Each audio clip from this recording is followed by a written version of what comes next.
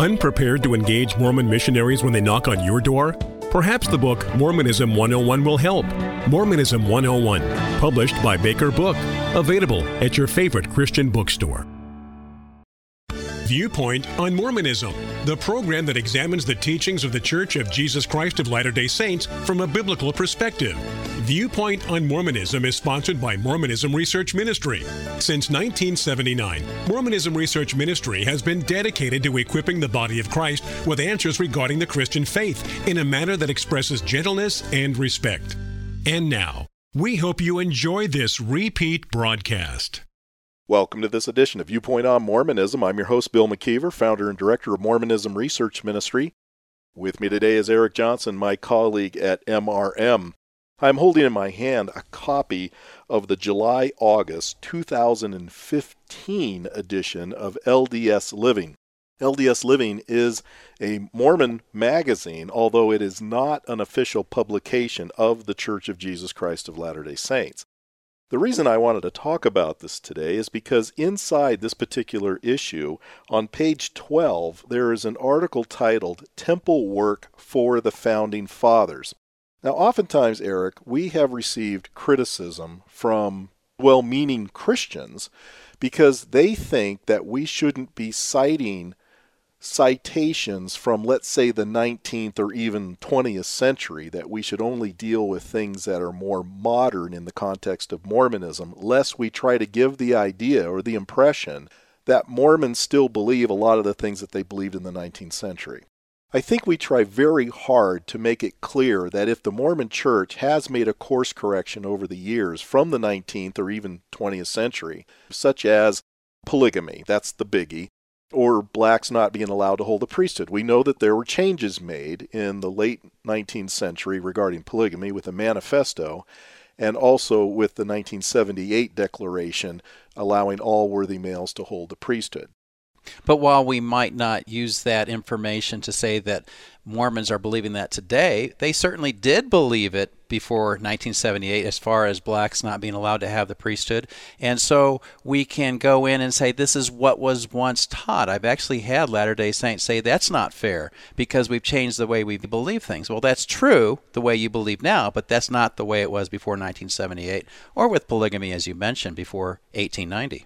And I think people need to know what the Mormon Church was teaching in the past, because I think that reflects on the spirituality of the leadership. It just shows that if they believed something back then that they no longer believe now, what was wrong? What was wrong with what they were believing back then, that they had to make a course correction? And I don't know if that is really understood by a lot of people looking from the outside in, or even among many of those who are on the inside looking out. But the reason why I wanted to bring up this particular issue of LDS Living is this article, Temple Work for the Founding Fathers. It begins by saying this. In August 1877, President Wilford Woodruff, who was the fourth president of the Mormon Church, had what he called two quote-unquote night visions, or inspired dreams. In them, he said, the signers of the Declaration of Independence gathered around him and, quote, demanded that he have their temple work completed. He later said George Washington was also present in that request. Their concern wasn't baptisms for the dead, however, but their endowments. In fact, the proxy baptisms for the signers, which had started in Nauvoo, this would be Illinois, had been completed in 1876. Now, we might mention to our listeners, if they're not familiar with this practice in Mormonism, that baptisms for the dead are performed in Mormon temples on behalf of those who were not Latter-day Saints during their mortality, because baptism in water is essential for salvation in Mormon theology, and since there is no water in the spirit world, Mormons feel compelled to perform these proxy baptisms on behalf of the dead, giving them an opportunity to receive or reject the baptism that was done on their behalf. That's the distinction that's being made in this article. The point we're making here, folks, is yes, this happened in the 19th century, but notice it's in a modern edition of a Mormon magazine. Even though it's not an official publication of the church, some editor at this magazine felt that this was an important story to tell to reinsert it in this magazine in 2015. Their concern wasn't baptism for the dead, but for their endowments. What is the story as it is recorded in the Journal of Discourses, where we find Wilford Woodruff telling this story that's being related here? And this is found in Journal of Discourses, as you mentioned, volume 19, page 229, and he said this on September 16th, 1877, so a month after this took place. This is what he said. "The dead will be after you, they will seek after you as they have after us and St. George. They called upon us, knowing that we held the keys and power to redeem them. I will here say, before closing, that 2 weeks before I left St. George, the spirits of the dead gathered around me, wanting to know why we did not redeem them. Said they, 'You have had the use of the endowment house for a number of years, and yet nothing has ever been done for us.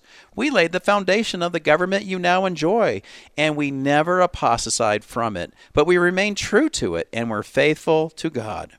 These were the signers of the Declaration of Independence, and they waited on me for 2 days and 2 nights.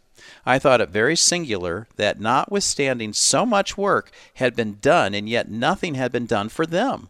The thought never entered my heart from the fact, I suppose, that heretofore our minds were reaching after our more immediate friends and relatives. I straightway went into the baptismal font and called upon Brother McAllister to baptize me for the signers of the Declaration of Independence and 50 other eminent men, making 100 in all, including John Wesley, Columbus, and others. I then baptized him for every president of the United States except 3, and when their cause is just, somebody will do the work for them." That story goes right along with what the writer says in this article in LDS Living, because it does mention by August of the same year, endowments for the dead had been going on for months, yet nothing had been done to complete the signer's temple work. Woodruff determined to do it himself. He discovered that the endowment work hadn't been completed for 54 of the signers, so he decided to find 46 additional eminent men from history to make it an even 100, as you've mentioned there. This article in LDS Living goes on to say, "The signers' visit to Woodruff began a process of changing the way Latter-day Saints thought about the scope of temple work. Not only did they begin to understand the necessity of performing all ordinances of the gospel for those who were dead, but they also began to see that the temple and its ordinances were meant for all people. Today, the church strongly discourages members from doing similar celebrity ordinances, but the legacy of Woodruff's experiences show the importance of reaching out to all God's children." Now, of course, Mormons believe that all human beings are the literal children of God, born to God the Father and Heavenly Mother in the pre-existence. So that's where that language comes from. Let's say a regular member in the Mormon Church was to have some kind of a visitation from a celebrity in the past. Would the Mormon Church allow them to be baptized on their behalf? And we know that many well-known people in history have been baptized by proxy since the Mormons started doing this many years ago. John Wesley, for instance, has been baptized by proxy, as well as Martin Luther has been baptized by proxy. And that always cracks me up, because here Martin Luther was trying so hard to get away from a structure that believed in works for salvation. And now, if we're to believe the hopes of many Mormons, now he's right back in one. Now, in his story, Woodruff does talk about being visited by these signers of the Declaration, but he doesn't talk about the others that he got baptized for, including the Presidents of the United States. He did not get baptized for all of them. As he says, every president except 3. I want to just point out who those 3 were: James Buchanan, Martin Van Buren, and Ulysses S. Grant. Now, at that time, Ulysses Grant was actually still alive, so he couldn't have had his work done for him. But Woodruff did not do the performance of the temple work for the 2 deceased presidents because of what they did against the saints during their administrations. And so I find that interesting. Those 2 presidents had actions against the Latter-day Saints that Woodruff didn't like, and so he's not going to do their work. Well, James Buchanan was the one who sent the military contingency out to Utah in what came to be known as the Utah Wars in 1857. And so I can understand why they wouldn't be happy with James Buchanan. I mean, that story in and of itself shows why I think a lot of Latter-day Saints would have a beef with him. Van Buren was the president when Joseph Smith went to Washington to express his grievances to the government about how badly he felt the Mormons were being treated as well. So it's understood also why they wouldn't like him. And Buchanan did not have his work done until 1932 and Van Buren 1939. So I think that's fascinating that somebody could say, I just don't want to do the work, and make them wait decades to have that work done. And again, the reason for us bringing this out is because, see, this is still hailed by Latter-day Saints as a positive experience. Being visited by dead people in Mormonism is considered positive. And as Christians, certainly we would struggle with that, because we find nowhere in the Bible where being visited by the dead is something that is encouraged. In fact, when Mormons will often bring up, for instance, well, what do you do with Samuel? When King Saul went to go to this medium, what's known in the King James as this witch at Endor, and Samuel is conjured up from the dead, they'll say, well, there's an example of it. But when you look very carefully at that story, it certainly is not a positive thing. It's the only time something like this happens. And it's not considered a positive experience. In fact, Saul dies not long after this. Yeah, he's criticized for doing it, and then he ends up dying. That doesn't sound like a positive experience to me. And so if a Mormon wants to point to the Bible as somehow justification for being visited by the dead, I think they're going to be hard-pressed to find good, solid verses that would support such a practice. Yeah, you're making a great point. And I would say the Latter-day Saint needs to show any positive experiences that took place either in the Bible or the Book of Mormon, for that matter. Ancient Scripture does not support the idea that we're supposed to go out looking for experiences, or if they do happen to us, to appreciate that. I mean, there are experiences like the Transfiguration, and the Transfiguration with Jesus there. That's something that's much different than having an experience that happens in a temple.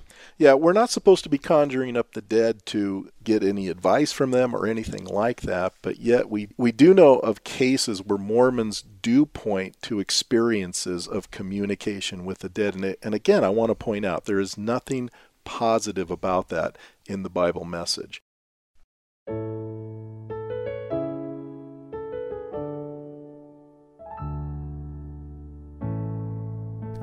Thank you for listening. If you would like more information regarding Mormonism Research Ministry, we encourage you to visit our website at www.mrm.org, where you can request our free newsletter, Mormonism Researched. We hope you will join us again as we look at another viewpoint on Mormonism.